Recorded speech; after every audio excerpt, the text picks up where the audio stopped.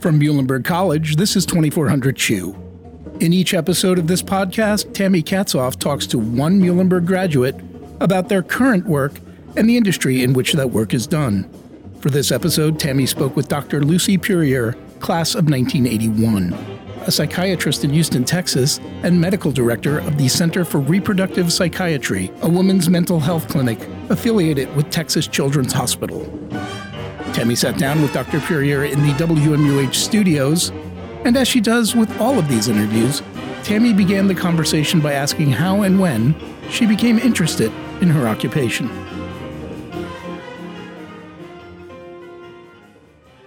I grew up during the Vietnam War, and my parents were politically active at the time, and I grew up listening to sort of Vietnam War protest music, and my parents were involved with lots of civil liberty issues and poverty issues. So I grew up in a family where fighting for the underdog and doing the right thing was just part of the culture we grew up in. I campaigned for George McGovern when I was 13. So sort of being very politically active and politically aware. And around the time, I might have my dates a little off, but I think the Equal Rights Amendment was also part of the cultural scene.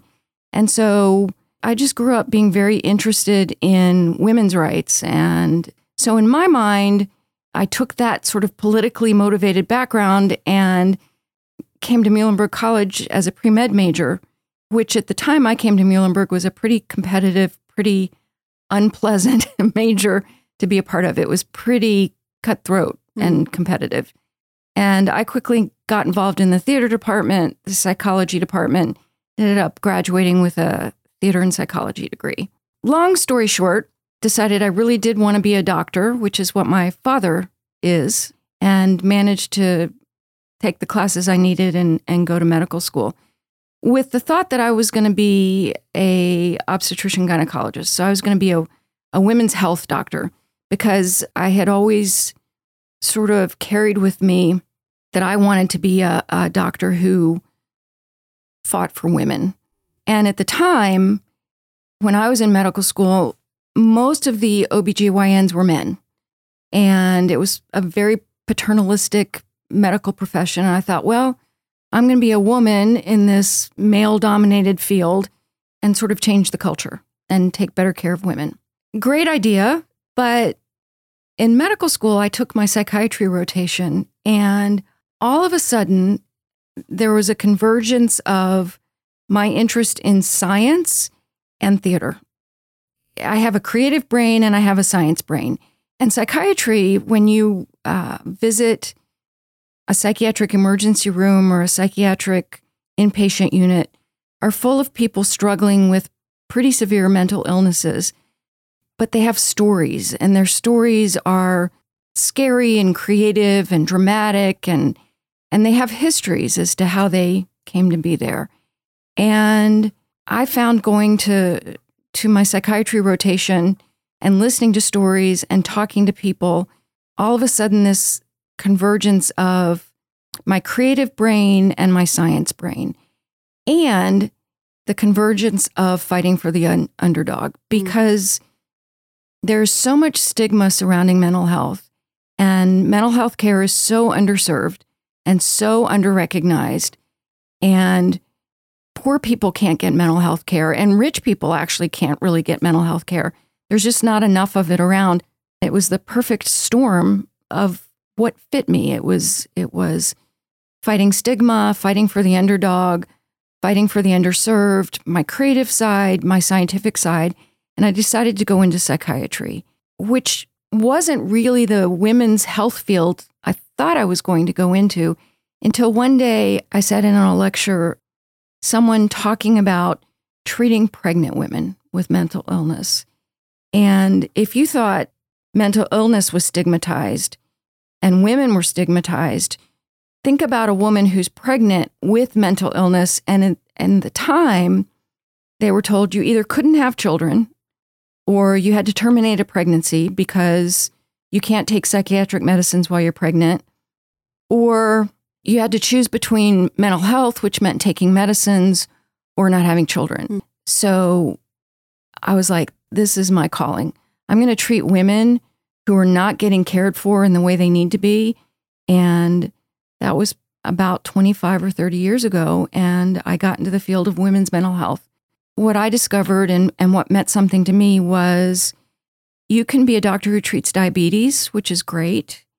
And you can save lives and you can make a difference in someone's life.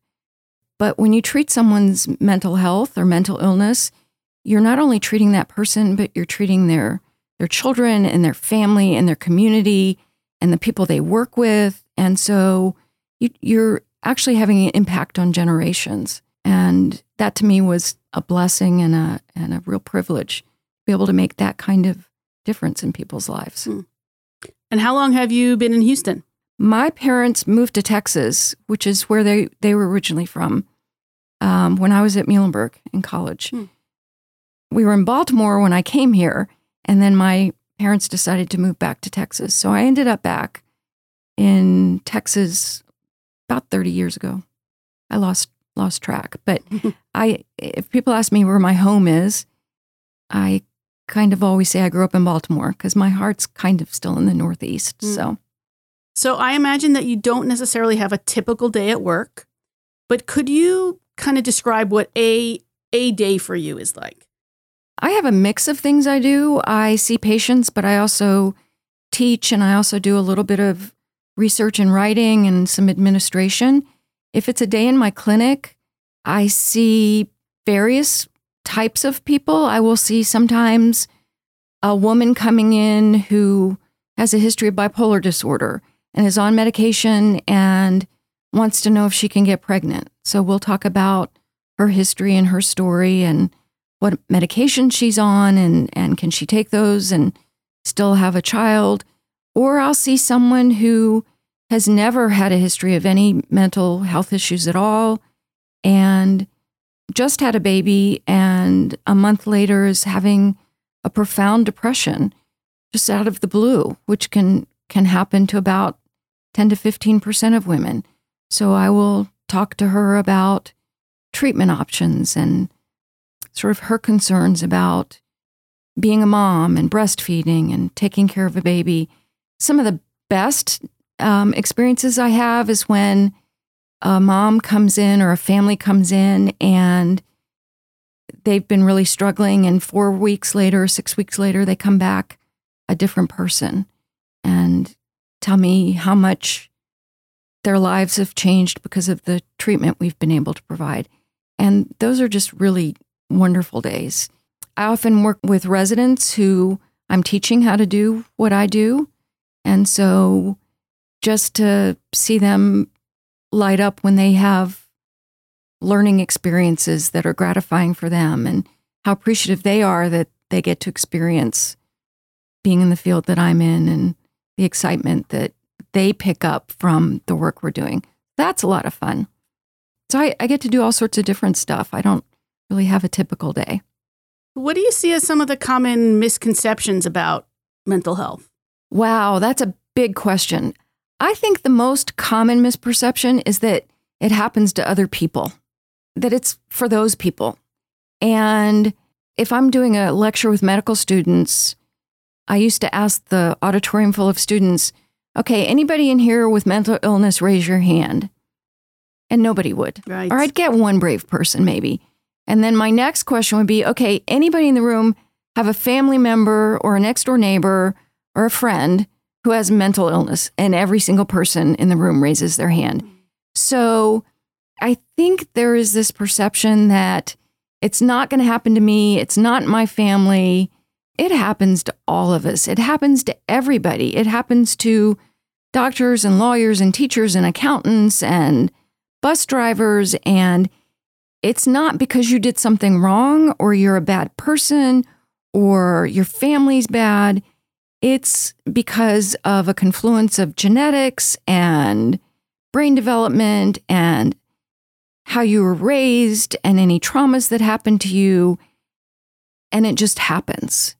And so really having to talk to people about this is a medical illness that has the same kind of impact on your life as high blood pressure or diabetes or asthma, and it's not your fault, and it's okay to ask for help, and you can get treatment for it, and you don't have to be ashamed of it or embarrassed. I've been doing this work for a very long time. I have those conversations daily, and trying to combat the shame and fear about the illness is a lifelong task. So being that you have been doing this type of work for a long time, one of the things that we focus on in this podcast is trends in different industries. So what are some of the changes that you've seen over the years within the clinical mental health field, and what do you foresee happening in the future that you're going to have to deal with? I think there's some exciting changes coming. The brain's sort of a black box. It's a very complicated organ that it's really hard to understand. And when you think you have the brain pinned down, something new is learned and you're like, oh. So psychiatry, one of the things that's exciting about it, it's an ever-evolving science. And the good news is that there are more and more treatments coming out to treat mental illness and mental health issues.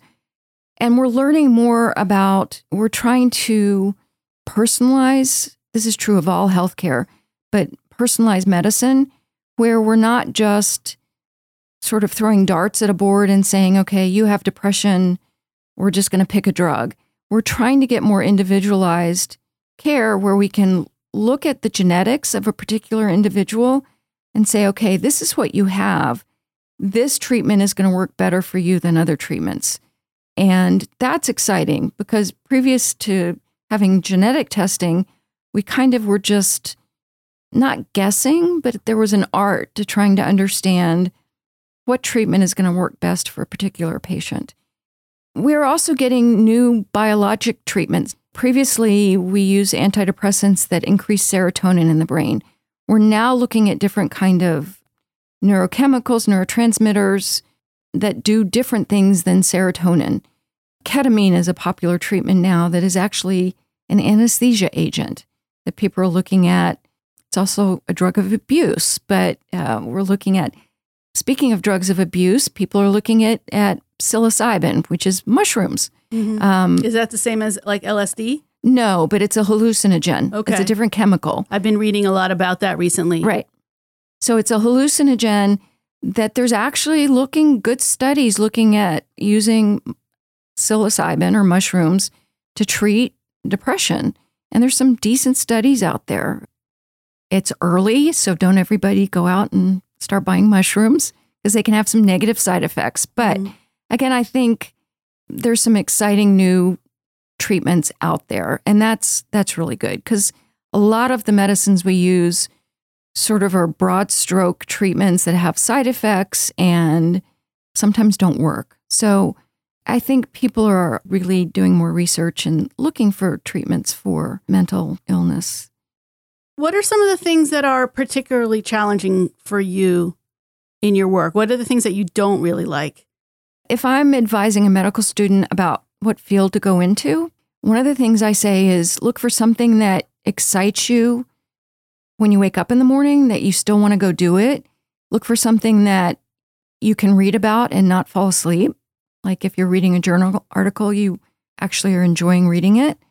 But also look for something that the thing that you don't like about it, you can tolerate, because there's no perfect job out there. So every field's going to have something that you don't like about it, but that you need to be able to tolerate. One of the things that I actually have not liked about my job, there's several things, one of which is the stigma. So I have to argue with people sometimes about treatment. I have to convince them to take a medicine because there's shame and stigma about taking an antidepressant or an antipsychotic. And it's, I get tired of fighting people's shame. And I'm still doing that. And I feel bad for people that I have to convince them it's okay to get treatment. I don't like treating substance abuse, and I'll tell you why. For a long time, we've not had treatment for substance abuse. People who have abused substances, alcohol, opiates, whatever, have been really disservice. They get looked down on. Like, this is your fault. It's your fault you drink too much. It's your fault you're addicted to opiates. It's your fault. So it's frustrating when you have a group of people who need help and you have nothing to help them with. There are more and more treatments coming out looking at how do we treat cocaine abuse? How do we treat opioid abuse? How do we treat alcohol abuse? So there's more help for people. And I think we're working really hard at understanding that this is a disease, that these are often good people who, for no fault of their own, have gotten stuck in these addictive behaviors and then are addicted, which is a physiologic phenomenon that they can't stop. And they're not bad people. They need help. And so, that's been something that I think a lot of physicians have struggled with. And I think sometimes when we don't understand something, it's easier to blame the person with the problem than actually really trying to help them. Mm-hmm. And so I'm, as much as I have not liked treating substance abuse in the past, because patients with substance abuse can be difficult to treat because they're trying to get their substance of choice because they're addicted to them. Mm-hmm. I actually am finding more compassion and we're actually trying to open substance abuse treatment for pregnant women with opiate abuse. Huge problem in this country. Mm. And they've not had any place to go for help. It's an ugly side of medical care is that we've not done enough to help people with substance use disorders. So that's changing, but I will confess that that's not something that I've enjoyed very much in the past. It's hard. Is there a specific psychological theory or orientation that you kind of affiliate with? No. This is a bias, but I think the best physicians are open to all perspectives. Mm-hmm. And the second thing is the best physicians listen to our patients. So I'll have patients coming in and saying to me, I'm going to make up something. Can I try acupressure on my left foot while I'm holding a crystal? And I'll say, sure, because I don't know. I don't know if there's something about that actually might be helpful. Freud had good theories. Carl Jung had good theories. There's new psychological theories coming out all the time. We're learning things all the time. There's dialectical behavioral therapy. There's cognitive behavioral therapy. There's acupuncture, which I don't understand, but there's decent research that it can be helpful. So when people come to me there's now a tapping kind of therapy that, don't ask me how it works, but it's a new kind of thing that people are doing, trying to rewire the brain in some way. Okay. and so I really try and be open-minded about what's out there and what people are telling me. Because people used to come all the time and talk about diet.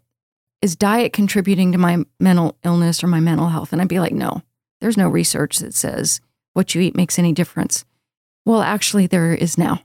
The gut microbiome and the bacteria that live in our guts actually is a huge area of research in all sorts of disease states, including mental illness. And so there actually is a gut-brain link. Who knew? So there's not one theory that I sort of live by or support. I'm pretty open-minded about things. If you were speaking with somebody, whether it's a college student or anybody really, who wants to do what you do, what kind of guidance would you give? What would be your words of wisdom to that person? I took a circuitous route, actually majored in theater. Long story, went to nursing school. It took me a long time to get to med school.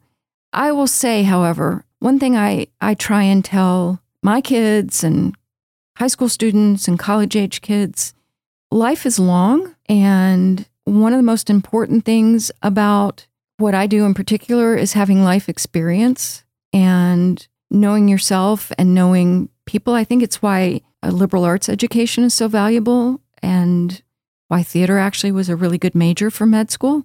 I think it's really important to have a well-rounded life, have a work-life balance.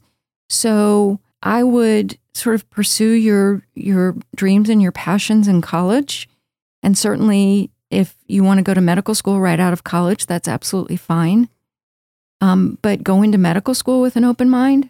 I think I run into students all the time who go to medical school and are going to be surgeons, and they have to do a psychiatry rotation, but think it's a waste of time because they're not going to be psychiatrists. And every medical field, you need to know psychiatry because mental health issues are in every medical field. So I would tell medical students, keep an open mind, talk to people, listen to people. You don't have to make straight A's in medical school. You have to graduate, but you don't have to graduate number one in your class. You can if you want to. That's a lofty goal. Doctors need to be healthy. We need to take care of ourselves, and we need to be healthy people to be able to take care of other people, particularly psychiatrists. And so I would say have a well-rounded life, study hard, focus on relationships, focus on listening, and also do what you love, because medicine's really hard. And there's a lot of sacrifice and a lot of sleepless nights and a lot of giving up things. So when you do it, it needs to be because there's nothing else you want to be doing. And I feel medicine is a calling. I hear people who go into becoming pastors or even, teachers or other things that they feel called to be in that field. And it's really a field you need to be called to. Don't go into it because you think you're going to make a lot of money, because that's changing these days. And you need to go into it because it's who you are and what you're called to. It is a privilege to be trusted with someone's life, whether it's their life story, their life's pain, or their body's pain, or their body's health or mind's health. It is an extraordinary privilege that I feel like I've had a life well lived, and for that I'm very grateful.